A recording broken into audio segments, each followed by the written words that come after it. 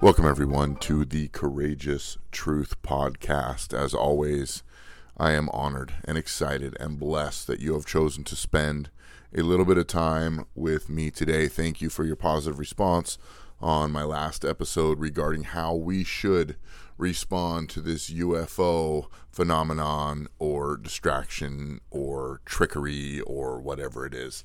I appreciate everyone's wonderful feedback from that. Today I want to talk about, this has been on my mind a lot really over the last week, and that's just, should a Christian engage in politics? And this is a massive debate that goes on throughout the church, throughout the communities, for believers and non-believers alike, is should we who follow Jesus be engaged in politics, which is such a dark and corrupt system of men.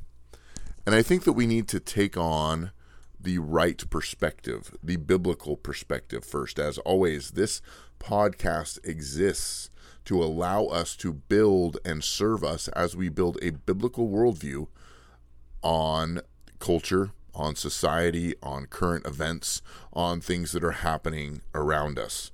I want to start by reading a scripture, as I always do, out of Isaiah chapter 9. Many of you will know this verse if you're not familiar with the Bible or the book of Isaiah. Isaiah was a prophet, and he prophesied about many things, but one thing he prophesied about a few different times during his ministry was about Jesus. And I'm going to read out of Isaiah chapter 9, verse 6, and I'm going to read all the way down through verse 7, so just two verses.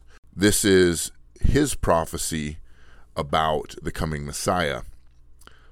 For to us a child is born, to us a son is given, and the government shall be upon his shoulder, and his name shall be called Wonderful Counselor, Mighty God, Everlasting Father, Prince of Peace.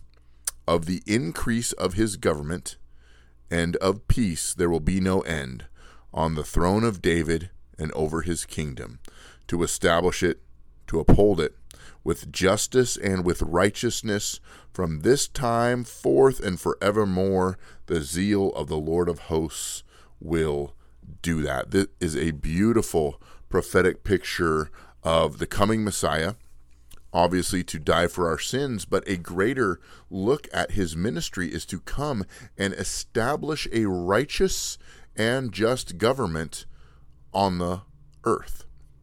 Now, when we think about politics, we can't, as Americans anyway, I don't know what it's like. I know we've got listeners. Welcome from Sweden.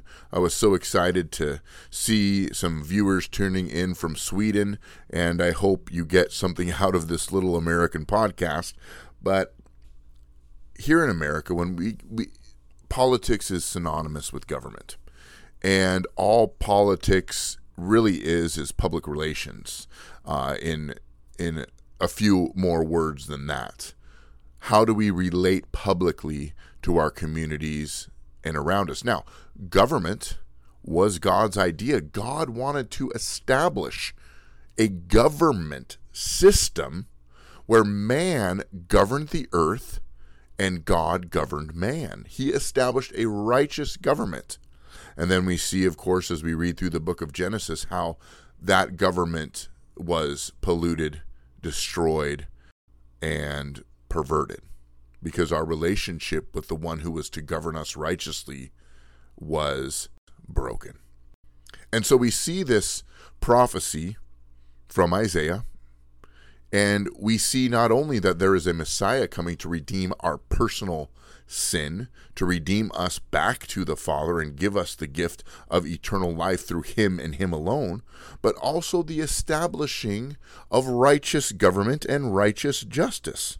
So when we think about politics and we think about the question, should a believer, should anybody be engaging in politics? And I believe that Christians should always engage in something that Jesus died for. Jesus didn't die for politics, he died for man. Jesus died for the men that make up politics, and women, I'm not being exclusive. Jesus died to redeem mankind to himself. Now, the problem, especially with American politics and the global elite politics, is they have set themselves up as God. They do not want to be accountable to God, and they don't want to be accountable to man. God is saying, government was my idea, that man would govern one another righteously with justice, that we would serve one another for the betterment of our communities, the betterment of our families, the betterment of our homes. But government has begun corrupted by the sin and lust of mankind, mainly around money and power, and now has become one of the most darkest entities or darkest organizations in human history, especially the American government, because of the lust of power and the lust of money. And so I want to just continue in on this question is, should a Christian engage in politics? Like I said before, we should always engage in things that are redeemable. We should always engage in things that are redeemable and take a righteous stand for the truth of how God created it to be. And I think that we have done a disservice, especially as the church, because we have allowed the lie to creep in that says we should not engage in politics. Now, we should not engage in the political culture as it is, because it is a sinful culture, but we should engage in as much as brings righteousness. And there will be a conflict between sin and righteousness. But we need to take a stand. But when we start to participate in that corruption, that's when we need to pull out.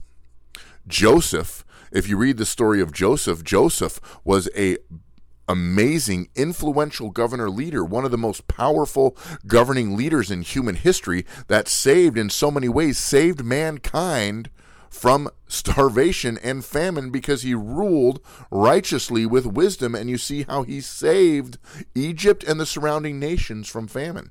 You can read about that in Genesis 40 through 50. I don't have my Bible open, but those are the chapters.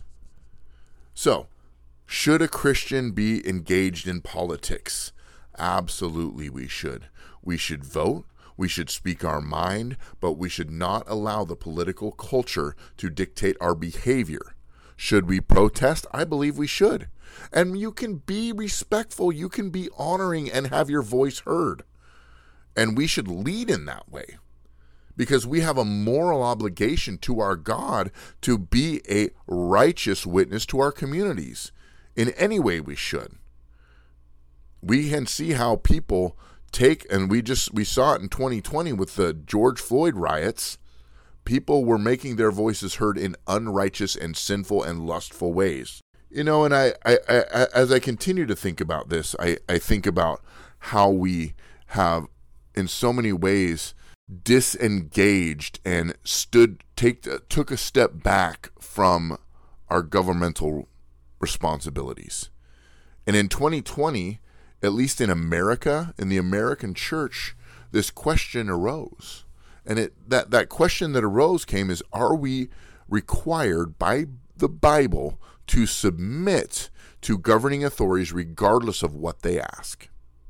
Now, I would say, I believe by Scripture, we have a civic duty to support governing authorities. But when they ask us to do things that are unrighteous, that are irreverent, and that go against the basis of any kind of common sense, we owe an obligation to our communities to stand back against them. We see civil disobedience in the Bible. Shadrach, Meshach, and Abednego. We see that civil disobedience.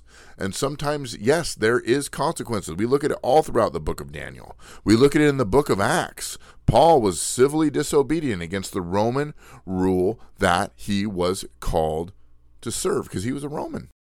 We see it all throughout Scripture. Now, there's a difference between civil disobedience righteously and rebellion. Rebellion is just going against something I don't like. I don't like this law, so I'm going to break it. Okay, does that law contradict the law of Scriptures? If it doesn't, then we have a civil responsibility, just as citizens of our community, to uphold that law for the safety and security of everyone around us. Not every law goes against the law of God. But if you look at Anne Frank, who was hiding Jews in her house, a lot of people will say, Well, she was lying to governing authorities. Well, good.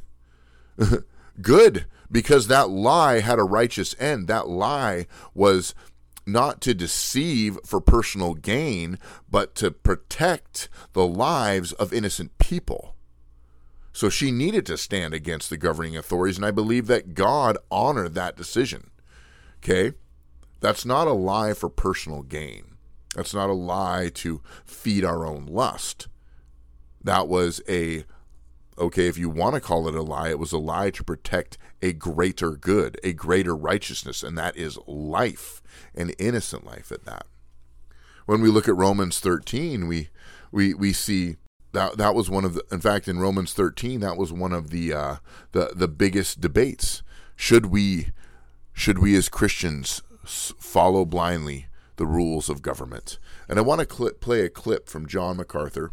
I'm going to play it right now, and I want you to listen to his take, and then I'm going to comment on this clip, because I think it really helps us to understand what this passage is trying to say. And this is not the twisting of Scripture. You understand that that Scripture interprets Scripture. So in so many ways, this is really just confirming other parts of Scripture. So I want you to take a listen to this clip right now. I'm going to play it, and then I'm going to offer a few final thoughts. Listen carefully to what the Apostle Paul said. Every person is to be in subjection to the governing authorities. For there is no authority except from God, and those which exist are established by God. Therefore, whoever resists authority has opposed the ordinance of God. And they who have opposed will receive condemnation upon themselves. For rulers are not a cause of fear for good behavior, but for evil. Do you want to have no fear of authority? Do what is good, and you will have praise from the same. For it is a minister of God to you for good. But if you do what is evil, be afraid, for it doesn't bear the sword for nothing. For it is a minister of God, an avenger who brings wrath on the one who practices evil. The role of the government is to restrain evil. And when it functions to restrain evil, it is fulfilling its God-ordained purpose. Please notice in verses 1 and 2 that government is from God, by God, of God. It is designed as a necessary restraint in a world of sinners. Verses 3 and 4 tell us it is not a threat to those whose behavior is good, but evil. It is those who do evil who should be afraid, not those who do good. In fact, it offers praise to those who do good and brings wrath on those who do evil. As we look at this passage again, we see that government, politics, the relating of in the public square, the relating to governing officials was designed by God. And Jesus is one who's going to come and redeem the government and make it righteous and make it actually what it needs to be. The governing officials that God creates are to serve the people for their well-being, not the government's own well-being, for the well-being of our communities and all the other reasons that I stated previously. So I want us to consider that, especially there is a lie that goes out into the church somewhere that the church should not engage in politics. I don't know who came up with that. I don't see that anywhere in Scripture. If you know Scripture, it just seems like a deterrent for us so that we don't have to take any responsibility for what's happening to our world. And we see now, especially in American politics, that politics is dictating morality.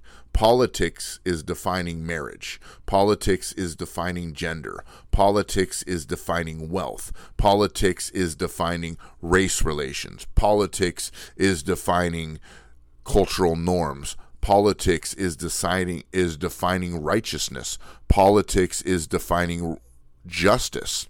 And as they're defining those things, we have sinful men that have no accountability to God making those legislation decisions.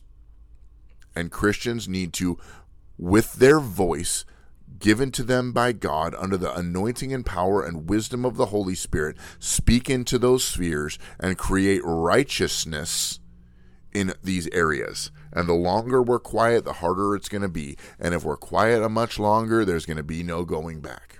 Another lie that is kind of along these lines is one who engages in the political sphere or in any kind of patriotism is a Christian national. I hate that word, because I have never heard one person ever come forward and say, I am a Christian national.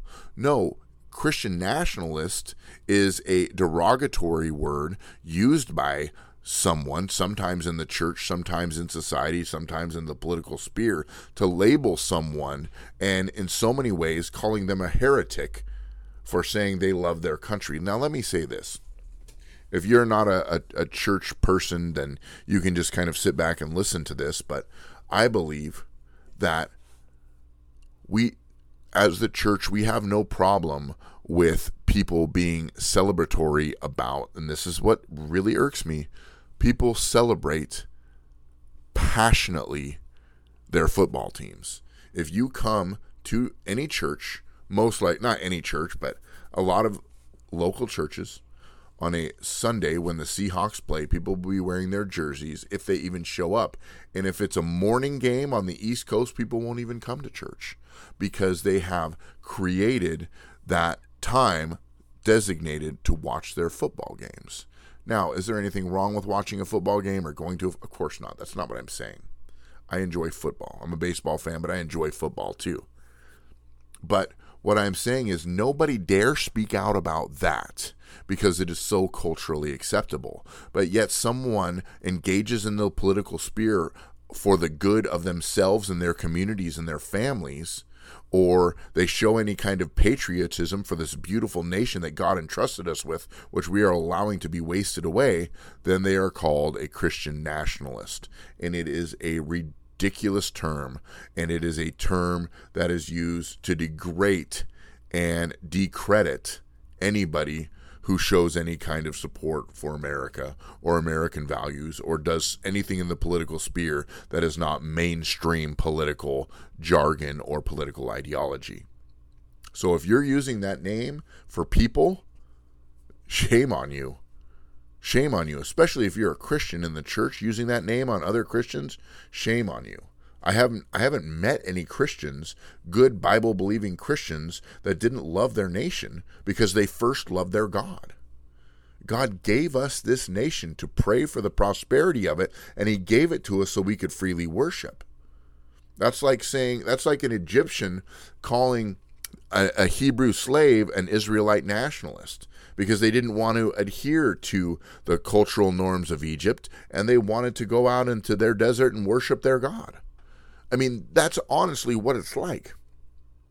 So I want to leave you with those thoughts. I want you to contemplate those thoughts, but I want you to understand that Christians, in a righteous and just way, have every biblical responsibility to engage in politics, in as much as their calendar and time and health allow, and knowledge allow. If you don't understand politics, some people are not politically minded and they vote and that's it. But for those of you who are politically minded and might have a call from God to engage in politics, even run for office, we can't give up. We cannot give the ruling of our nation over to evil men influenced by Satan. We cannot do it. Because it does affect the church. It does affect biblical values. So I'm going to leave you with that. I want you to consider those thoughts. I appreciate you taking the time to hear me out today. And I want you to consider Isaiah chapter 9. I want you to consider Romans 13 in your own study and in your own contemplation. And I want you to continue to take a courageous stand for the truth. And always remember this: the truth will not always be popular. The truth will be painful. The truth will be an inconvenience. But the truth will stand the test of time, and in fact, the truth will last into eternity. So God bless you. Thank you for taking the time to listen to this podcast. Share it with your friends and family.